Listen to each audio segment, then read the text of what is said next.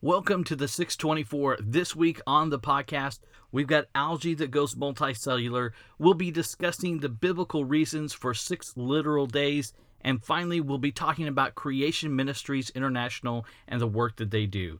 Let's get started. Welcome to the 624, the weekly podcast of Central Texas Creation Ministries. Taking a stand on God's Word and trusting it from the very first verse. Join us as we look at creation and the Bible to understand the world around us. All right, well, welcome to the 624. I appreciate you guys hanging out with me today. We are going to get into our first segment, of course, evolution in the news. This week, scientists have witnessed a single-celled algae evolve into a multicellular organism. Now, as you guys know, this whole segment is designed to help you understand that you don't have to be worried about science, that usually these articles are a big dog with a big bark and a little bite. Now, what they actually have witnessed here is nothing close to what that headline actually says. This is great. The article starts out, most of us know that at some point in our evolutionary history, around 600 million years ago, single-celled organisms evolved into more complex multicellular life. It's amazing how we just all know that.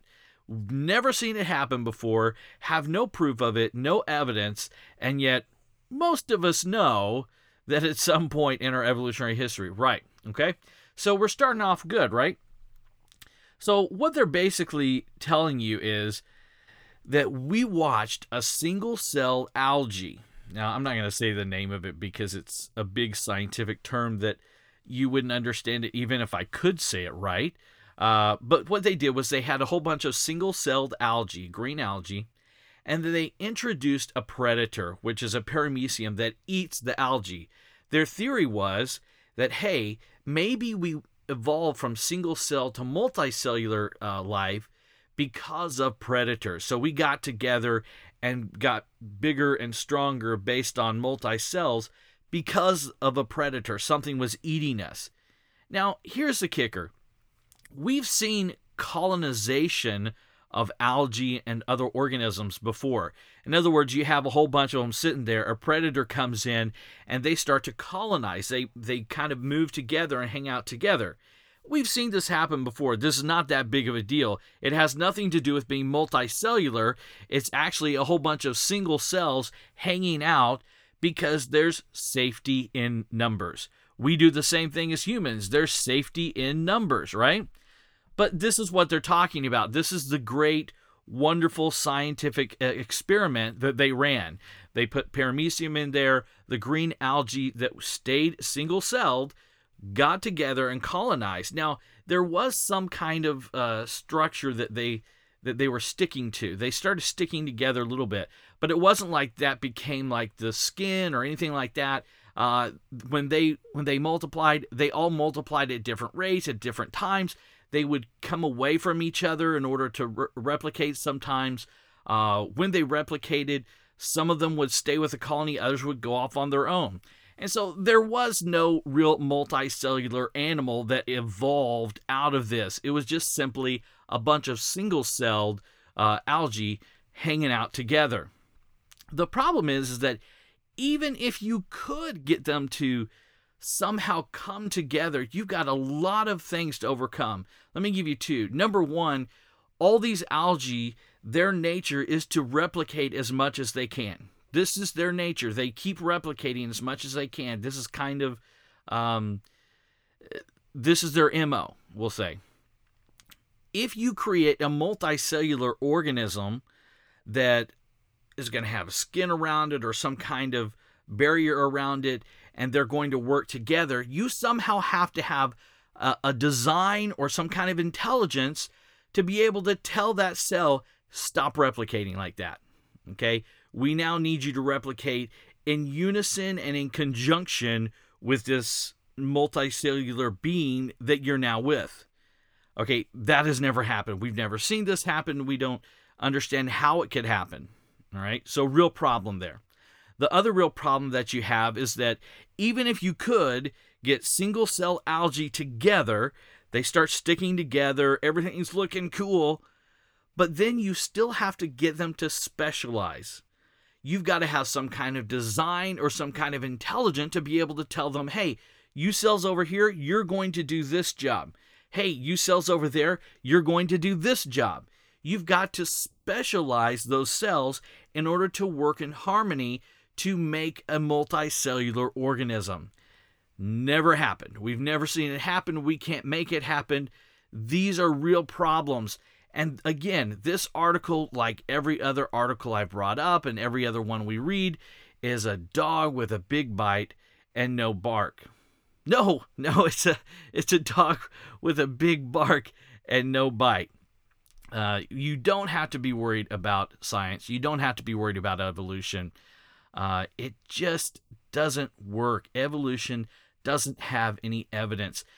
The other thing is this: even if you could, say, go from a single cell organism to a multicellular organism, remember, you've got to have information in the genome to be able to do it.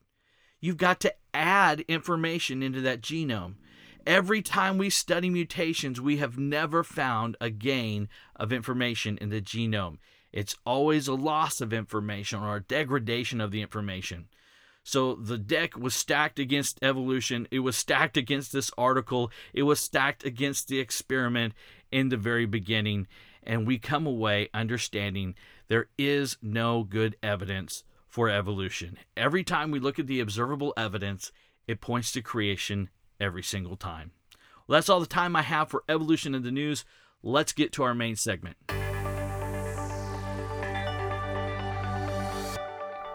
All right, we are here on the main segment for the 624. We're going to be talking about the biblical reasons for 6 literal days of creation. Now, we'll do it in 3 parts. Today, we'll do the positive argument for 6 literal days. And what I mean by that is we are going to give the reasons why we believe it's 6 literal days. We're not going to worry about the objections to it or anything like that. And then next week, we'll talk about answering old earth objections.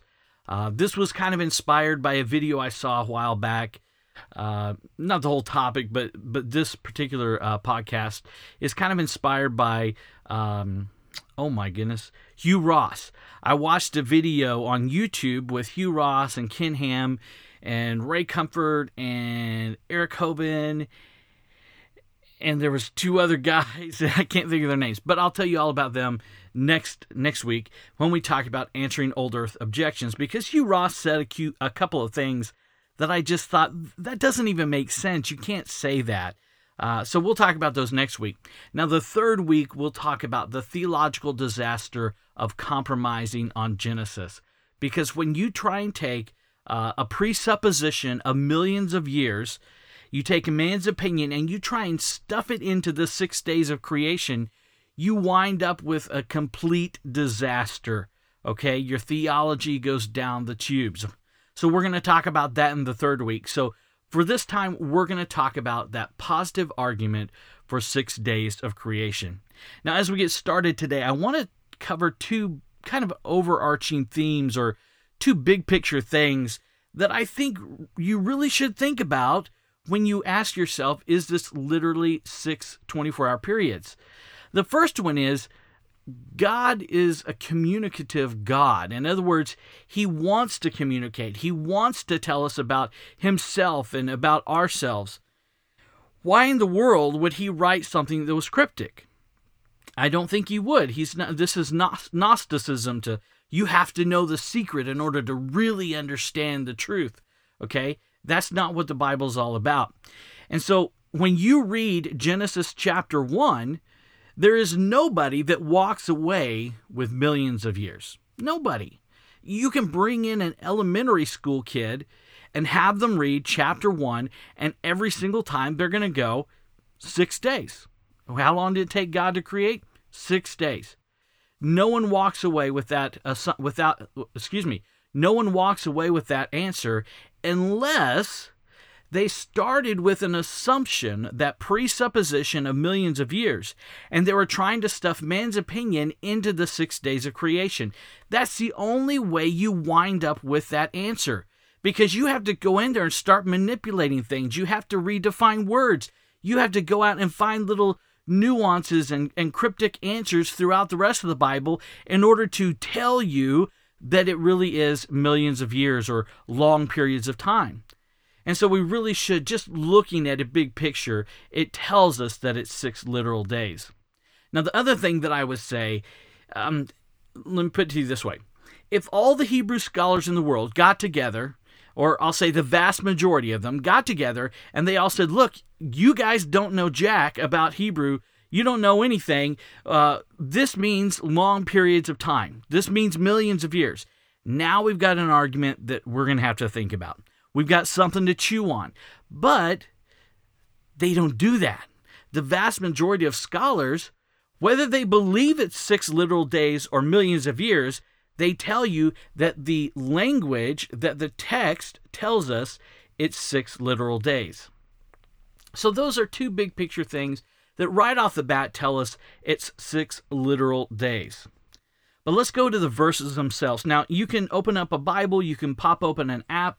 We're not really going to be reading chapter 1. We're going to just be talking about one sentence that's repeated over and over and over again.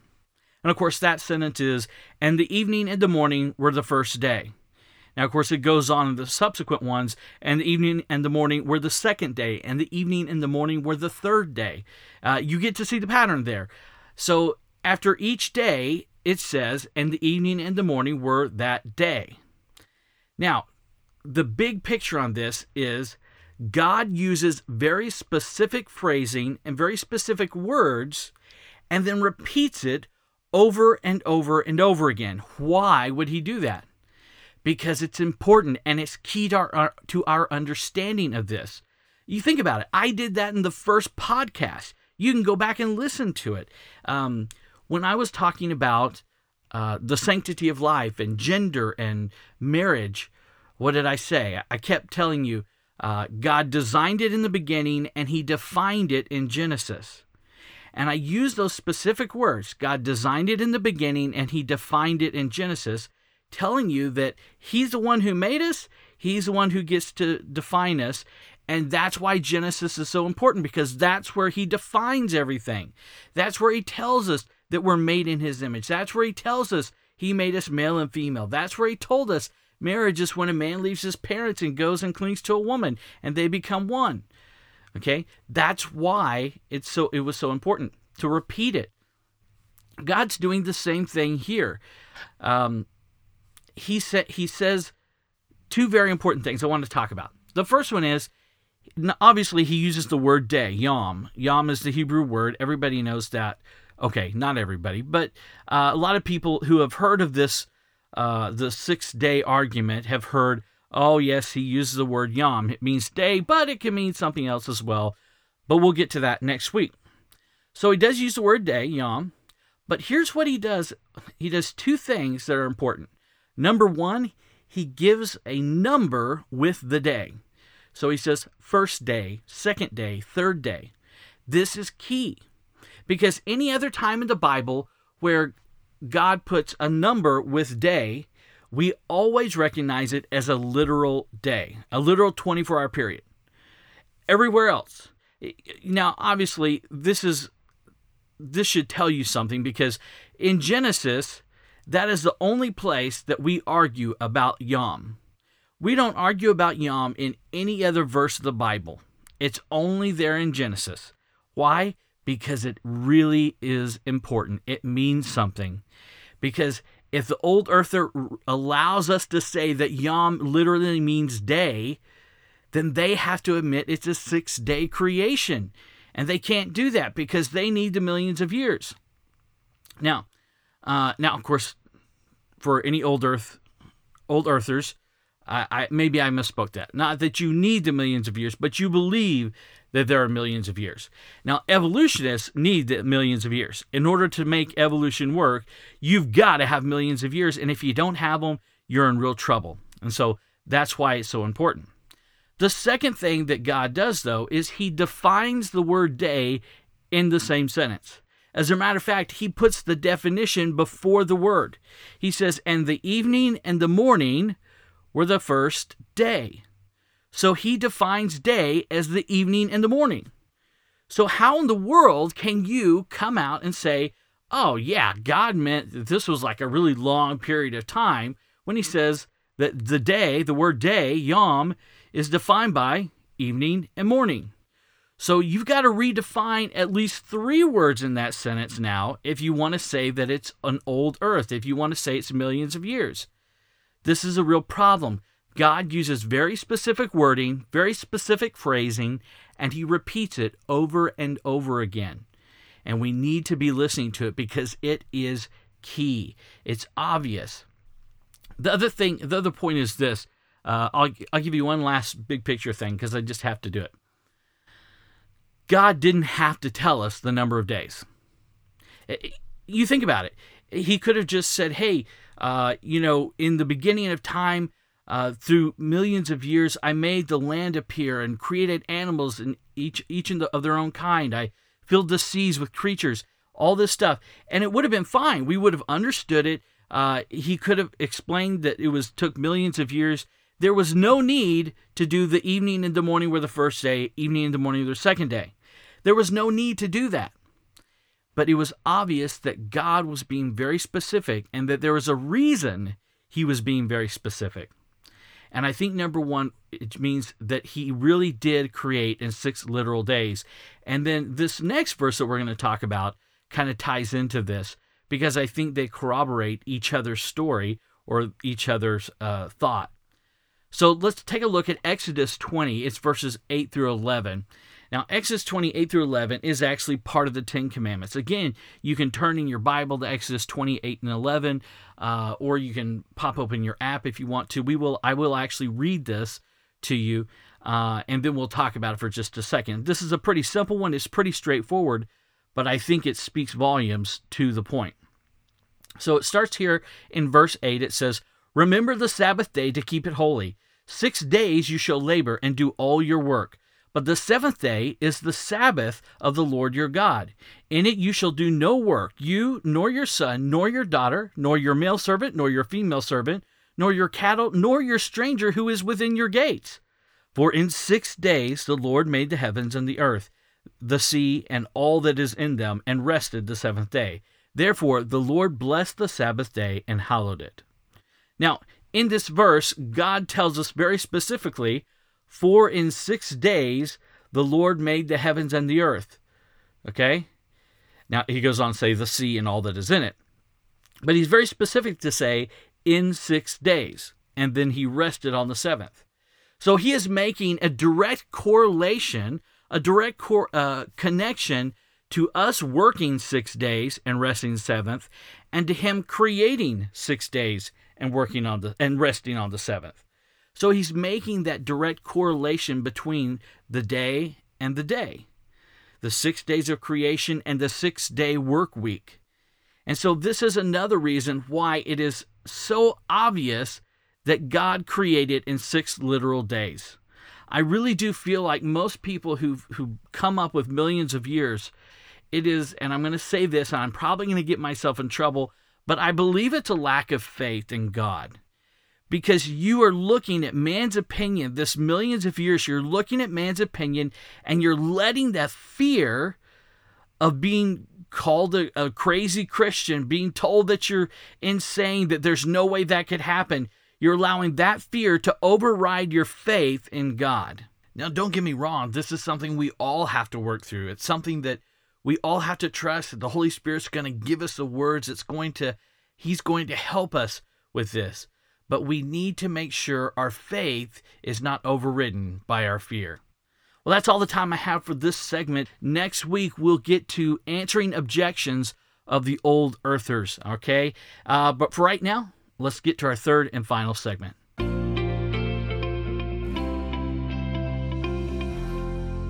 All right, here we are wrapping it up at the end of the 624. Wanted to get into some current events, but I want to introduce you to, maybe not introduce you to, but make you aware of, if you don't already know, about Creation Ministries International. They are a ministry that has a great website, creation.com.